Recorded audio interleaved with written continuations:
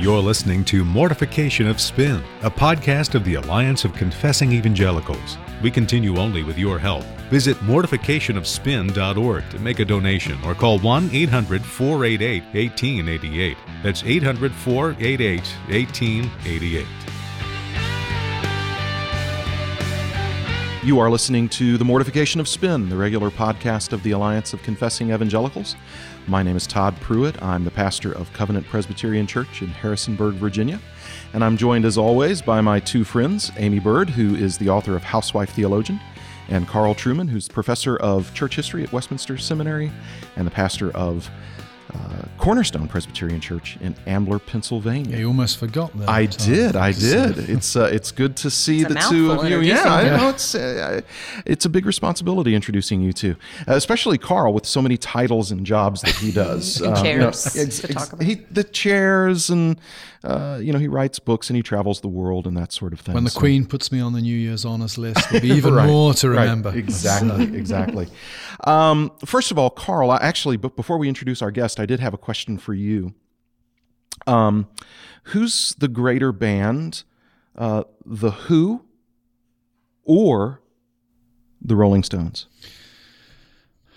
Got to say The Who, I think. On balance, it has to be The Who. The Rolling Stones were great in their day, but I think they somewhat degenerated over the last 30 odd years. Maybe Exile on Main Street might be the last album I'd be prepared to acknowledge as having any merit whatsoever. I see.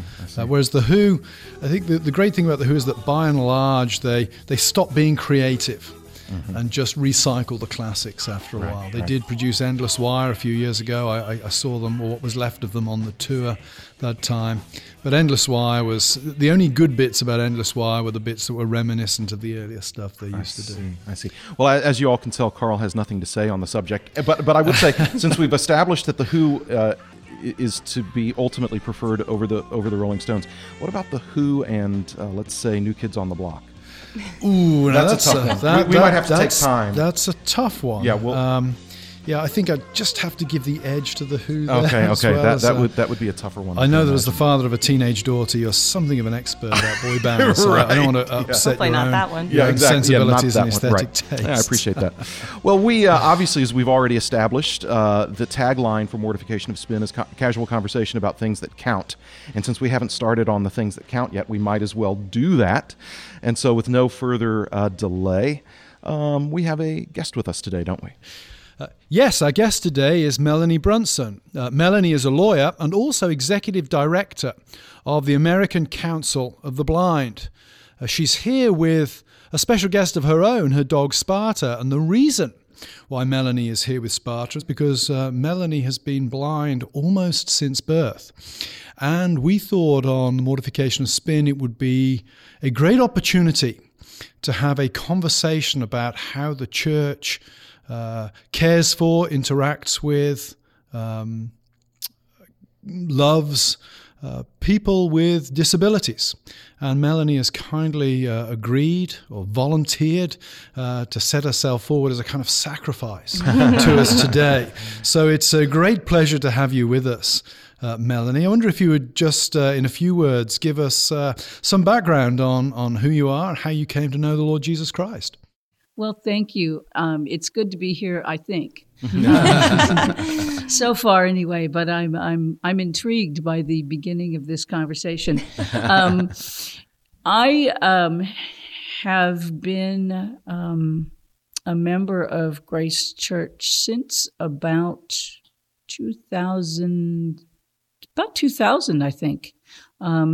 We moved here from California. And I came out here for my employment.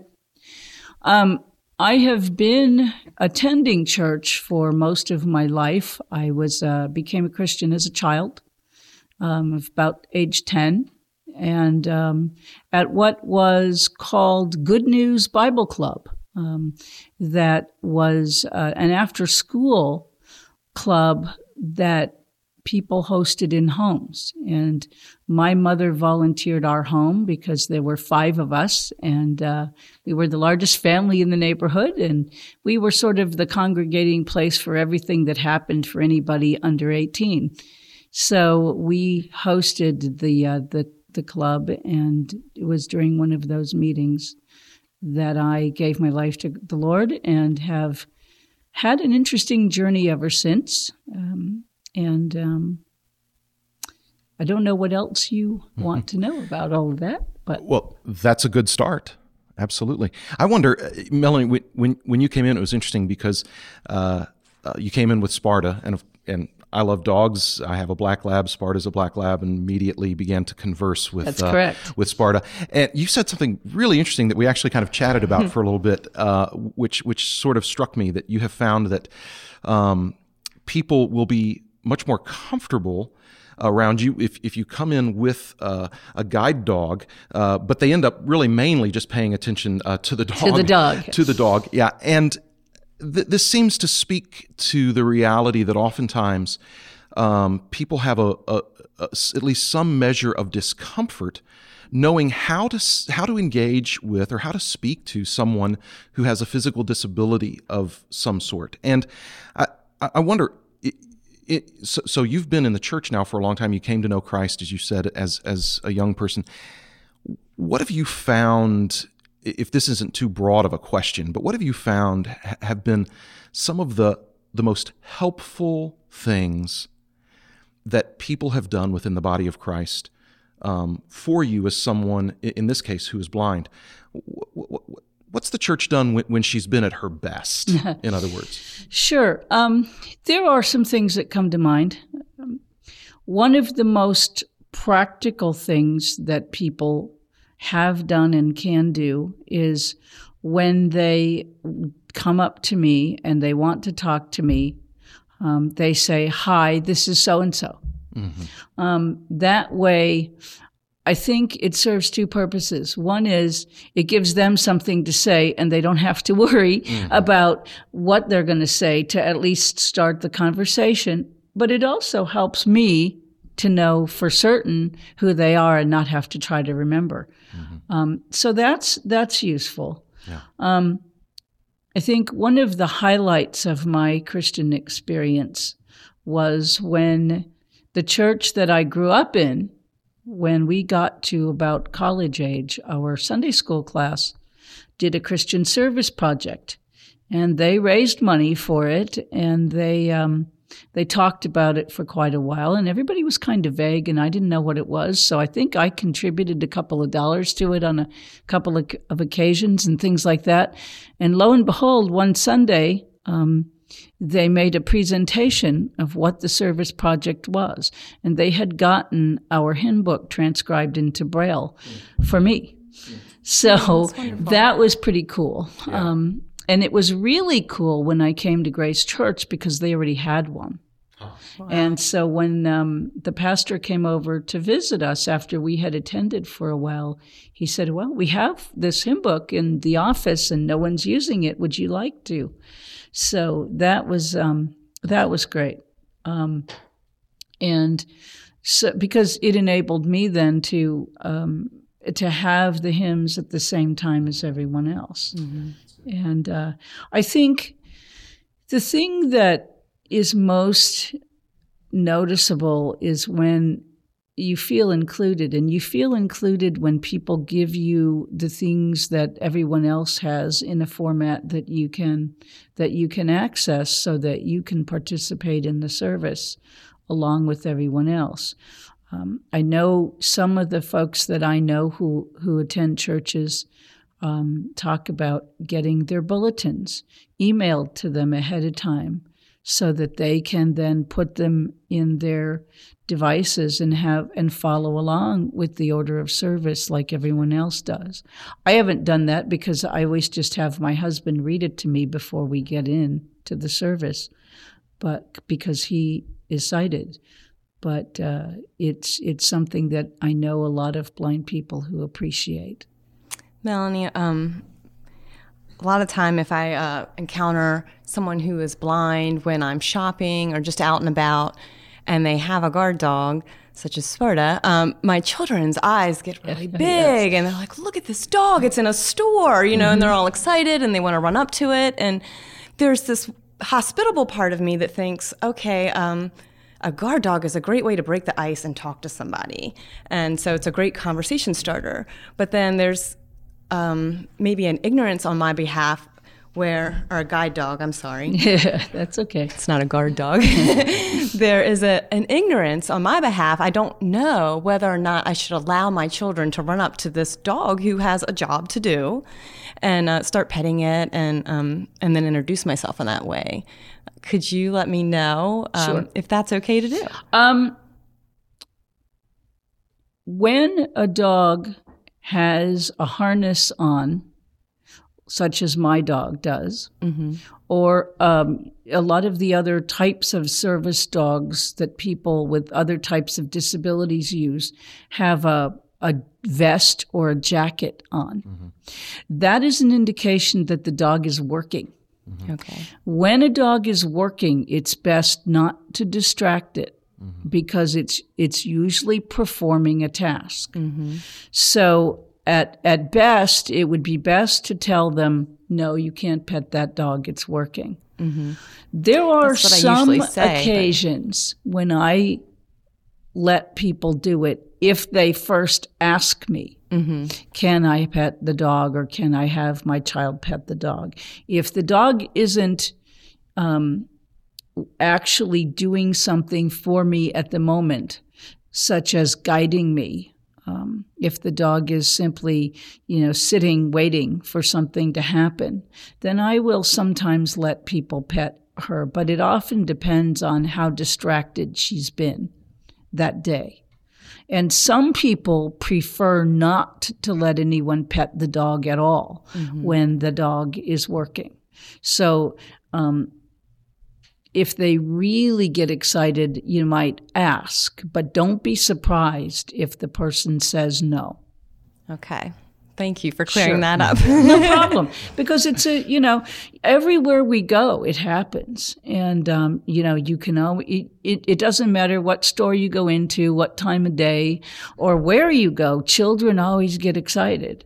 And oftentimes in the fellowship hall after church, kids want to pet the dog. And I will sometimes, if she's been good, I will sometimes take the harness off and let the children pet her.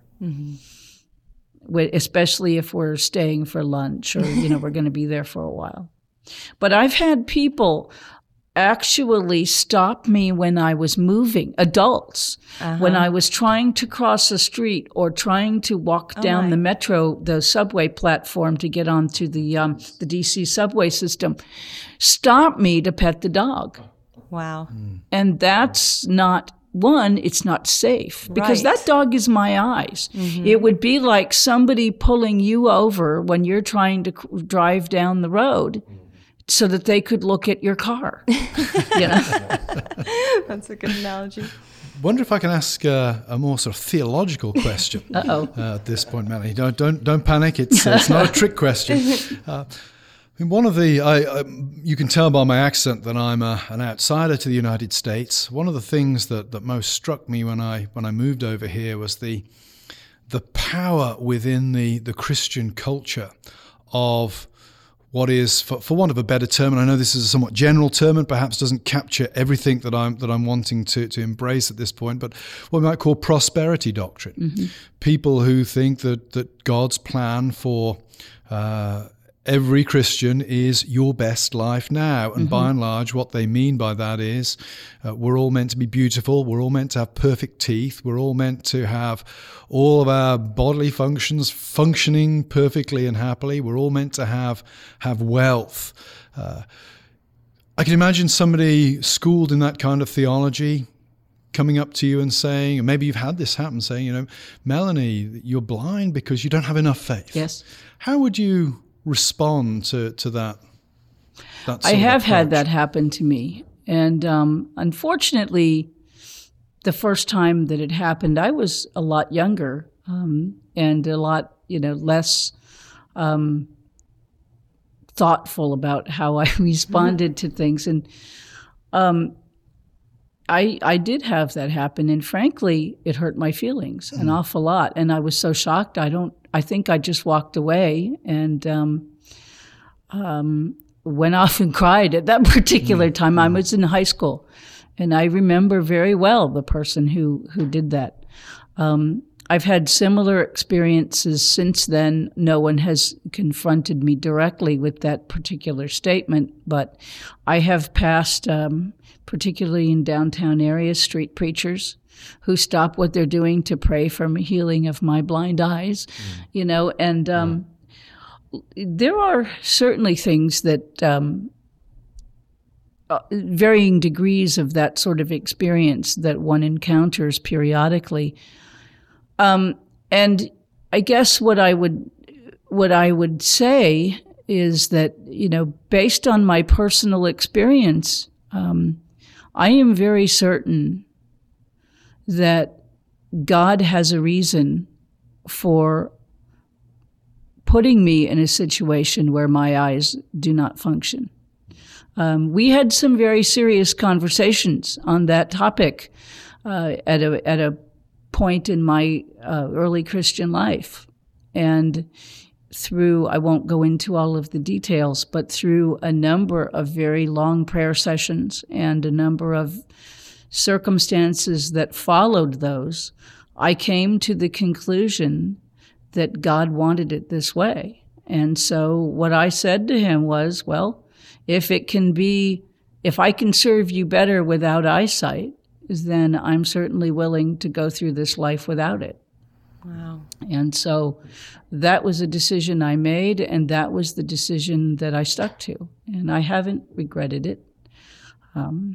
I sometimes get frustrated in a lot of other things, but regret is not one of them, because I'm certain that my prayer and my petition was answered, and I'm satisfied that God knows best.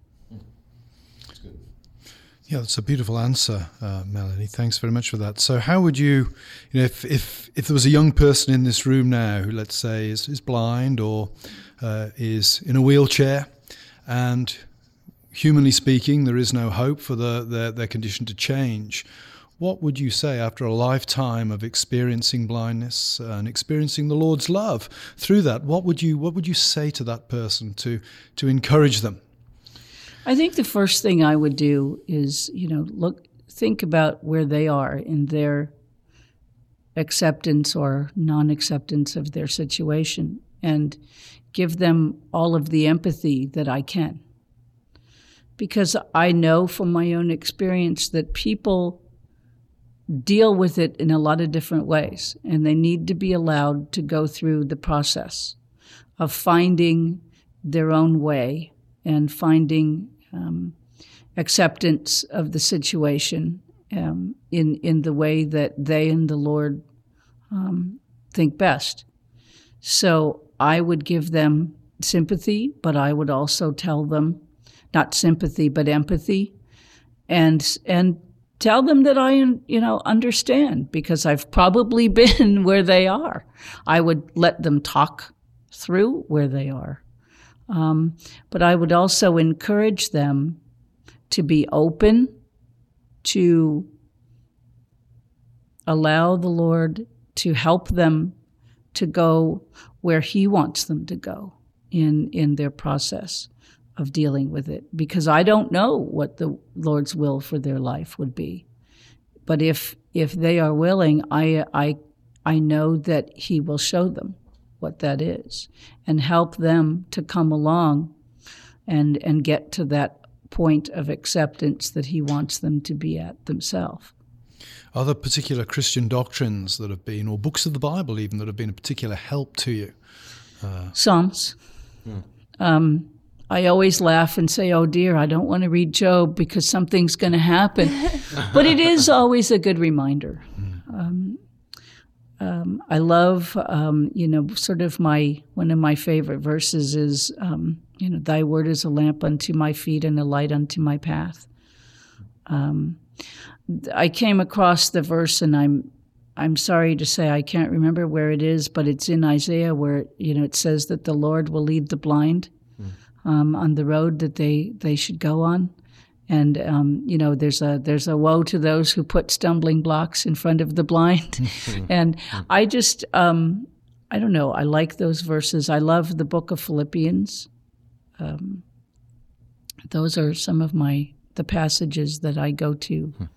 That's good. Melanie, you used a word earlier that resonated with me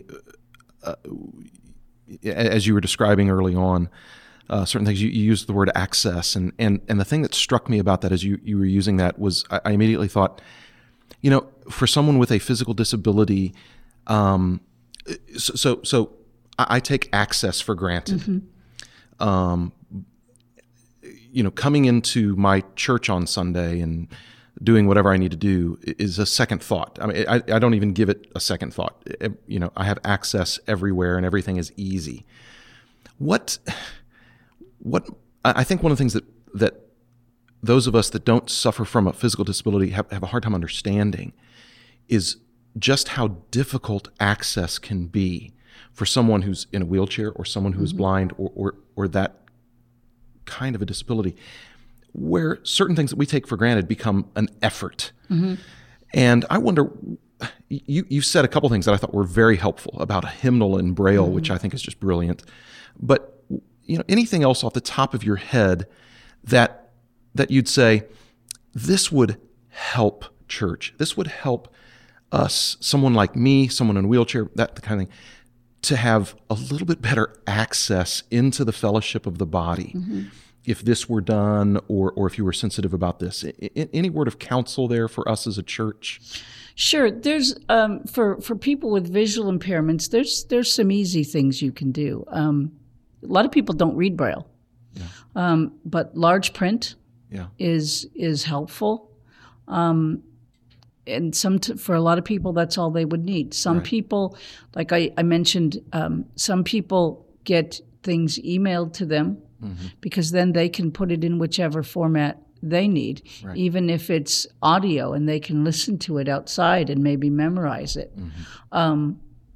So that sometimes helps people. Some people, their biggest barrier to church participation is transportation. So maybe offering to, pick people up, because a lot of people don't feel like they can ask because they don't want to be an imposition on anyone. But if the offer's out there and it's made easy for people to ask for a ride, that can be helpful. People who use wheelchairs, of course, have a lot of architectural issues to get around, because a lot of church buildings are older and they have stairs.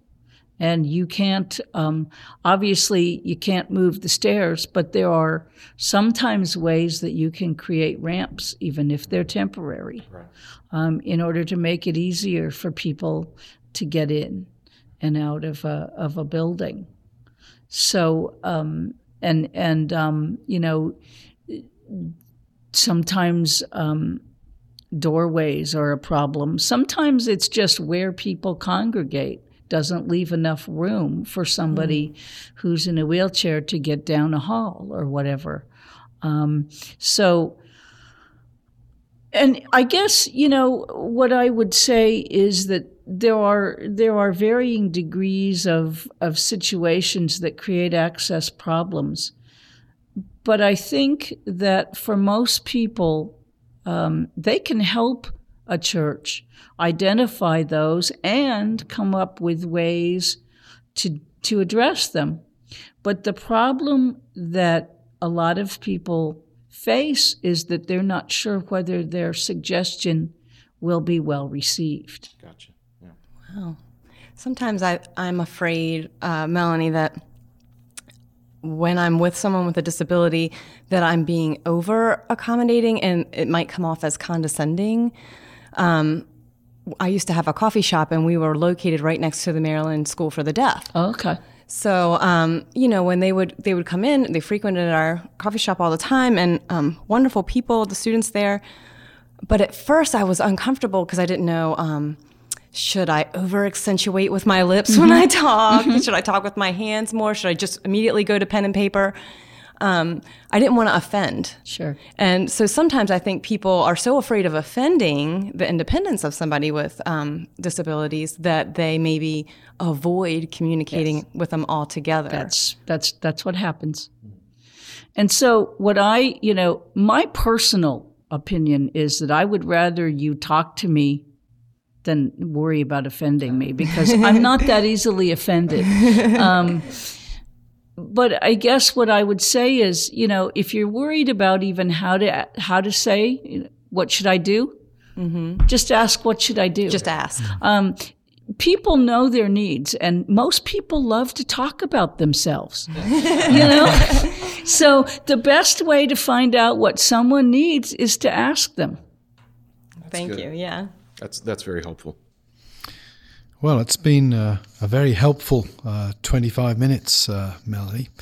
I think you've given us a lot of practical insights into how the church can better integrate and better serve people with various disabilities. But I think above all, the theological insights you've given into how you came to terms with your blindness, and how we should each as Christians minister to each other in this world has been very, very helpful. So I'd like to thank you for taking time out of your schedule to be with us today. And also to thank my co-hosts, Amy and Todd, for the time they've spent on the Mortification of Spin today. And thank you, the listener, for listening in. Please visit our website, mortificationofspin.org. And we look forward to being with you again in the near future. This has been Mortification of Spin, a podcast of the Alliance of Confessing Evangelicals. And we'd like to give you a free resource. Visit our website, mortificationofspin.org, to find a link to the download. Mortification of Spin is a production of the Alliance of Confessing Evangelicals. Alliance ministries include Reformation21.org and events held from Florida to Sacramento. To learn more about the Alliance, visit alliancenet.org or call 800-488-1888. We can only continue to bring you Mortification of Spin with your support. To make a donation, please visit mortificationofspin.org or call 800-488-1888. Please listen again, and don't forget your free download.